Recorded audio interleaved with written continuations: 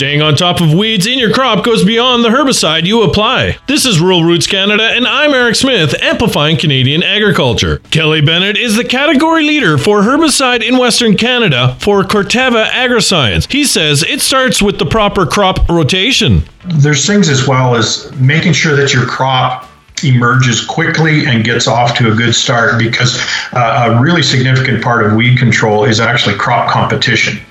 So if you've got a crop that's you haven't used seed treatment on, and it's a cooler spring, and it's not advancing as quickly, the seedlings aren't as robust as they should be, and the weeds get ahead of that crop, then they're harder to control, and they're also causing yield loss even at that early stage. Bennett says farmers should be addressing their weeds even before the seed goes into the ground. And using a good pre-seed herbicide to eliminate that early weed competition, it allows then your weeds to, when they regrow in the crop, they're more even and they're easier to control.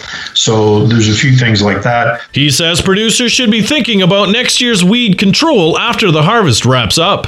Coming out of your previous crop, like a canola crop, and then heading into your wheat or barley crop where you use Excelerate, making sure that you're taking care of your weeds in the fall, either by if you do some tillage or surface tillage, you can remove some weed populations, or a fall pre-seed herbicide application.